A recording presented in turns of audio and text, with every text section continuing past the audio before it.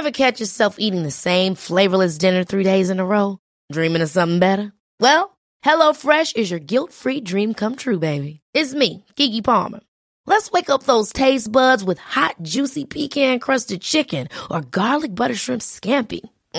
Hello Fresh. Stop dreaming of all the delicious possibilities and dig in at HelloFresh.com.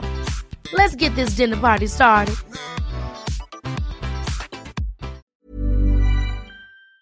Hi, Ashley here.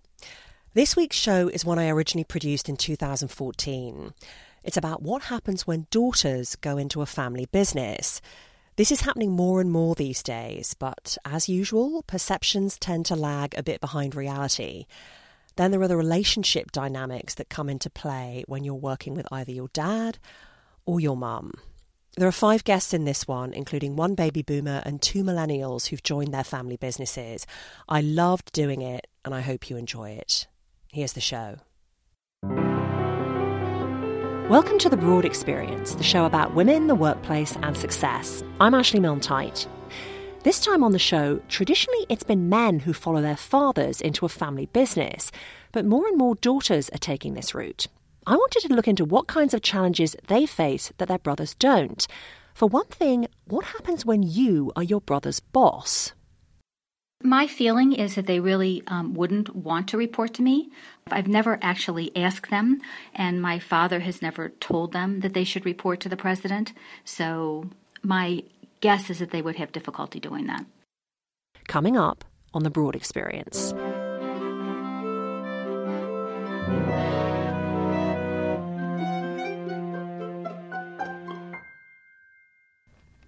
Marty Bettigoal is from Cincinnati, Ohio. She graduated from college in the 70s, and she went back to Cincinnati, where her dad owned a vehicle leasing business. Now, she wasn't that interested in joining the business. She'd worked there one summer, it was fine, but she still didn't think about it as a possible career, and her dad wasn't trying to pull her on board. But a few years after graduating, she was working for another company as a personnel manager, as they called them in those days, and one day she got a call. I knew our controller at the family company, and she was somewhat difficult to work for, and she reached out to me to ask if I wanted to be her assistant, and so I came to work for her. She made the offer. My dad did not make the offer. So Marty started working at her dad's company as assistant controller, but not long after she'd been hired, Marty's boss, who she said was a brilliant woman, way ahead of her time, she got sick. She smoked 3 packs a day. It was the 70s after all. It turned out she had lung cancer. She died soon afterwards. Marty took over her role, and the company became her career. In 2000, she became president. To this day, the firm is very much a family affair. My dad is still the CEO, and then I have 2 brothers who have been involved with the business, and we're all the sibs in the family. Her father is now in his mid-80s, and he lives in Florida most of the year. Marty runs things, which sounds pretty good. And it is. But there are certain things that keep niggling at her, even after all her years with the company. I'm going to play you a piece of tape she left me as a message right before we did our interview. I'd asked her to test the iPhone technology we use to tape her half of the conversation. Hi, Ashley. This is Marty Bettigoal. This is my voice memos test, and I thought I'd use it to share a thought that I had with you that maybe you'll want to incorporate into a question. I shared with you that my dad has always recognized all of his children at the same level, and I can't tell you if that's because of the way that my dad is or if that is because I'm the daughter, but I can tell you that it has undermined my confidence. And I think a lot about how much I could have accomplished faster if I'd had that confidence. Marty's dad may have named her president, but for years there was never a proper organisational chart showing specifically who did what and who reported to whom. She says things were old-fashioned. They continued the way her dad had always done them, in part because he was still involved. But he never explicitly stated who was boss, even though you might think that was obvious. And her brothers? My feeling is that they really wouldn't want to report to me. One of my brothers, we actually have another business, and one of my brothers is in charge of that business. He would be the president of that business. I just think that they would have. I've never actually asked them, and my father has never told them that they should report to the president. So my guess is that they would have difficulty doing that. It's bugged her over the years. But during our interview, she's quick to say she doesn't think this is gender-related. She says her dad wants to treat all his children equally, that's all. And if two of his children had to report to another, that might create a difficult family situation. She says what has helped her a lot over the years is finding mentors outside the company. She thinks it's vital for women in family businesses to do this, to seek mentors who have a different perspective from the one you're surrounded by all day. I asked if her dad had been a mentor. He was, sure, of course he was a mentor to a certain extent, but that's just one opinion, and I think that you need more opinions. And then when you're working for a family business, you don't know if you're getting recognition, if they're just being nice to you because your name's on the smokestack, or if people are treating you and giving you the responsibility that you're getting because you really have earned it. She says maybe it's just her generation of women, but even though they graduated at a time when women were told they could do everything, women like Marty hadn't exactly been raised to be working women. She says her mum probably expected her to stay home, just like she had. So she's always felt she's had to find her way in the workplace, something her dad never had to do. Is he proud of you? I don't know. She says her brothers would answer exactly the same way. Their dad is just not the demonstrative type. And over the years, Marty says things at the company have got a lot easier. Efficient systems have been put in place, new people have joined. I'm happier now because I think that we have transitioned this to a professionally managed corporation because I feel like I have a nice team, a good team, a capable team of people that are good at what they do. But I guess you could kind of like attribute that back to I feel like there's always somebody that can do the job better than me. That lack of confidence still haunts her, and she thinks she's pretty much stuck with that mindset. She hopes young women joining family businesses today will have a lot more self-assurance. Sarah Corey is one of those women. She's 24. She's a generation younger than Marty and already head of agronomy at Daniel Corey Farms in Monticello, Maine. Now, when she was in college, she had no intention of going back to the family farm. She was studying to become a pharmacist, but partway through her college career, she changed her mind. The potato fields called her back. And her dad? She says he's delighted she's there. He's just always treated me like one of the guys, like, Sarah, go jump in one of those farm trucks. I'm like, geez, Dad, I don't know how to drive one of those. Figure it out. Like, that's just how he's always been. And I can operate anything on the farm. That's just how he's raised me. Not that every moment of working together is bliss. Things can get testy. It gets a little tricky. Sometimes we have to separate that. We get in little tiffs sometimes, like a normal father-daughter would, and then a normal employee-employer would. But basically they have a great relationship. When she comes up against any problems being a woman in her business, they're related to other people.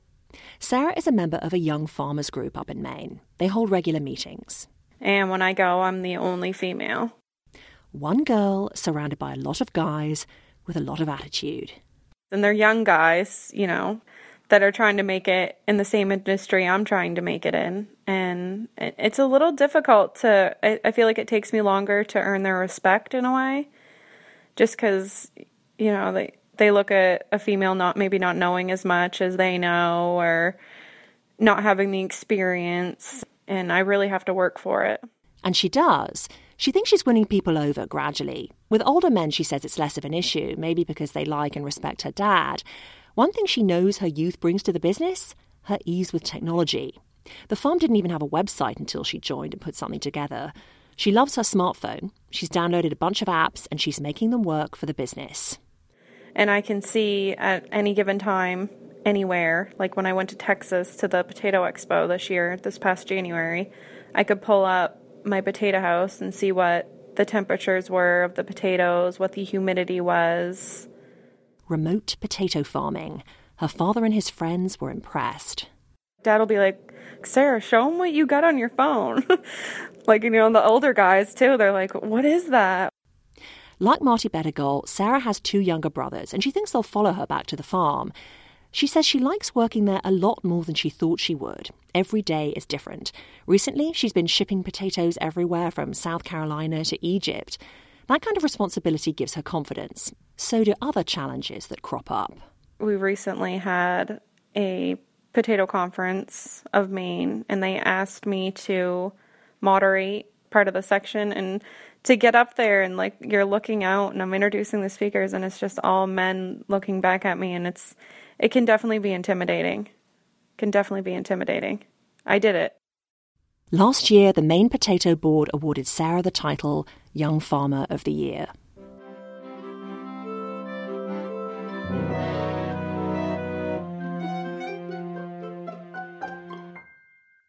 As women all over the world become more educated, more of them are going where only their brothers would have gone before.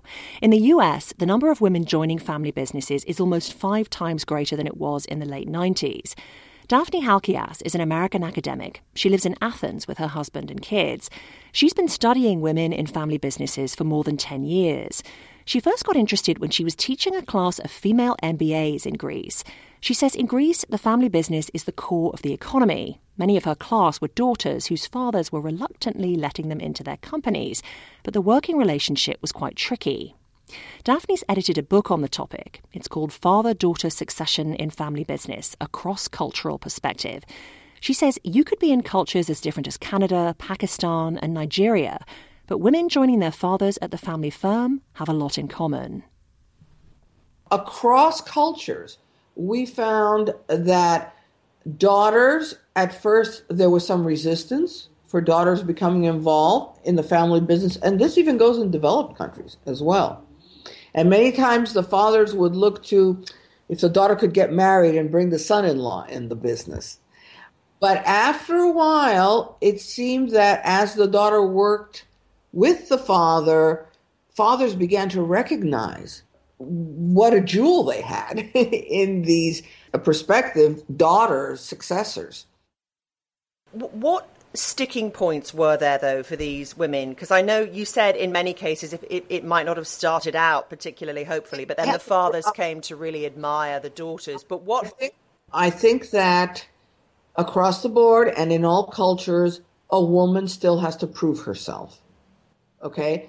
A boy will just from birth be named CEO of the company someday. And we have seen a lot of corporations, too, that have failed in the family businesses, that have failed in the second generation because a successor, whether male or female, was put there only because they're a family member or a successor. Okay. And this has happened a lot with boys who were successors. And that brings up a lot of family conflict as well, and of course business problems. But girls had to prove themselves. They didn't just succeed into the business just from the day they were born. They had to go and get an MBA. They had to then work from the bottom rungs. Many times a male successor will not be put in the bottom rungs or in the front lines to work. They'll be brought to the leadership office, the management office immediately. A woman will have to begin from the front lines to prove herself and work her way all the way up. So I would say that's the biggest sticking point.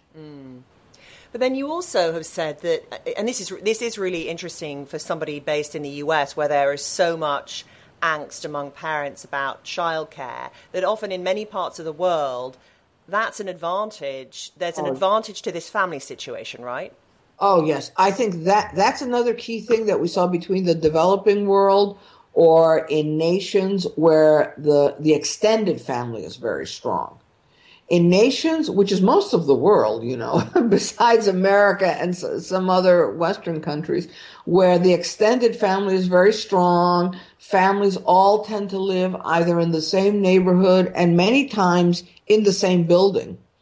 For example, across the Mediterranean and Middle East, what families do is the patriarch or matriarch will build an apartment building with 6 or 7 apartments, and all their children and grandchildren will live in one family building. That's very common.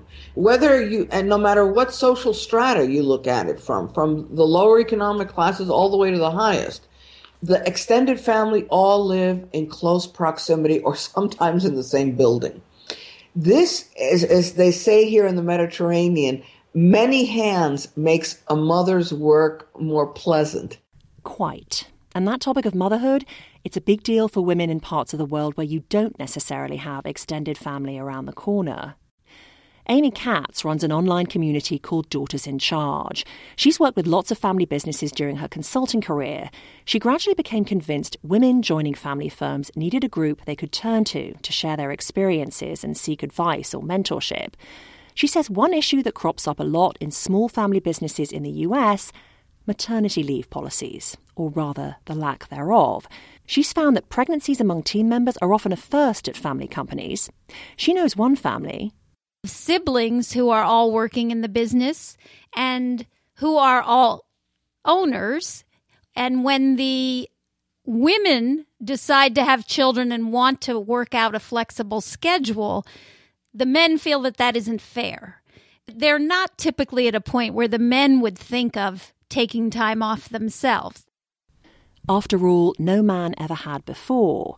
She says women in these firms are often pioneers. They may come from a job on the outside and have the task of bringing new knowledge to a company set in its ways. They may not be taken seriously by older male employees. Another thing she points out, though, is that family firms are increasingly being run by women. So sometimes these days, a daughter is joining her mother at the office. And that isn't always easy either. I even received this morning a letter from a young woman who was talking about how difficult it is to work with her mother and that their relationship has always been strained, and now they're in the business world and it's becoming even more difficult to have her mother as a manager.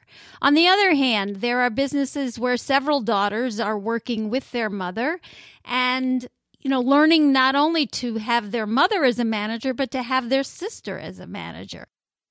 My name is Jessie Lima Bolin, and I am the Director of Marketing and Communications for Best Upon Request. Jessie works for her mother's company. It provides concierge services to companies that want to provide a bit of extra support to their employees. She's 29, married with 2 little kids, a boy and a girl. She worked for a year or 2 doing other things after college, but the pull of the family firm didn't take long to exert itself. I was hired as a communications coordinator, and then we had some really fast-paced growth years, and so I ended up kind of creating my own department and getting promoted just because there was that need, and I really made an effort. I didn't want people to think this was kind of like the fast track because I was the boss's daughter. So that was a huge thing for me. I really wanted to prove myself. Jessie has 2 younger sisters, Natalie and Sophia. They've both joined the business too. And when Jessie began working for her mother, she decided to make some relationship tweaks for the office.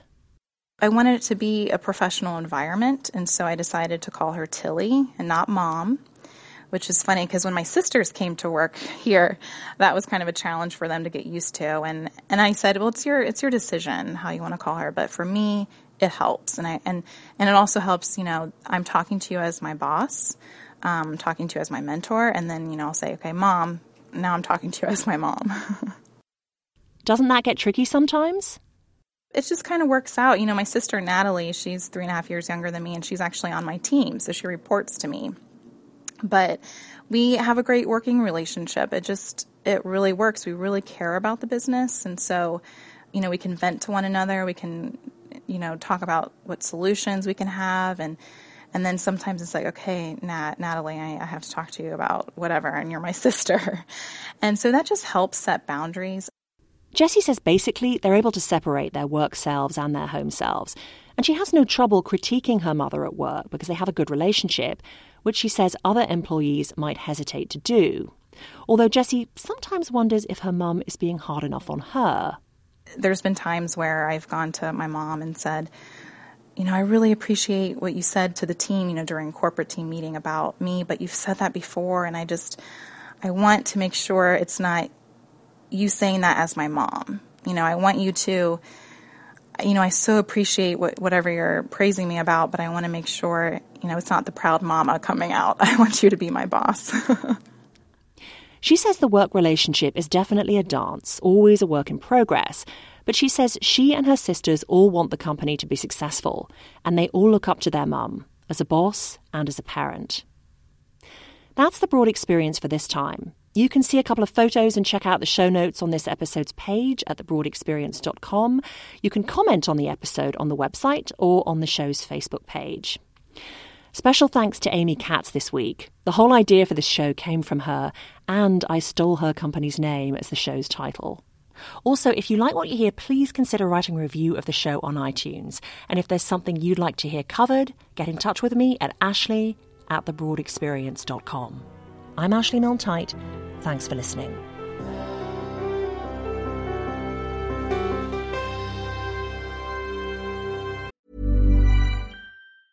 Ever catch yourself eating the same flavorless dinner 3 days in a row? Dreaming of something better? Well, HelloFresh is your guilt-free dream come true, baby. It's me, Keke Palmer. Let's wake up those taste buds with hot, juicy pecan-crusted chicken or garlic butter shrimp scampi. Hello Fresh. Stop dreaming of all the delicious possibilities and dig in at HelloFresh.com. Let's get this dinner party started. Want truly hydrated skin? Meet Osea's Body Care Breakthrough Hyaluronic Body Serum. It's clinically proven to increase hydration by 161%. It's lightweight, fast-absorbing, and delivers 24 hours of hydration for silky smooth skin without any sticky afterfeel. Treat your skin to clean, vegan skincare from Osea. Get 10% off your first order with code SUMMER at OseaMalibu.com. That's OSEA Malibu.com, code SUMMER.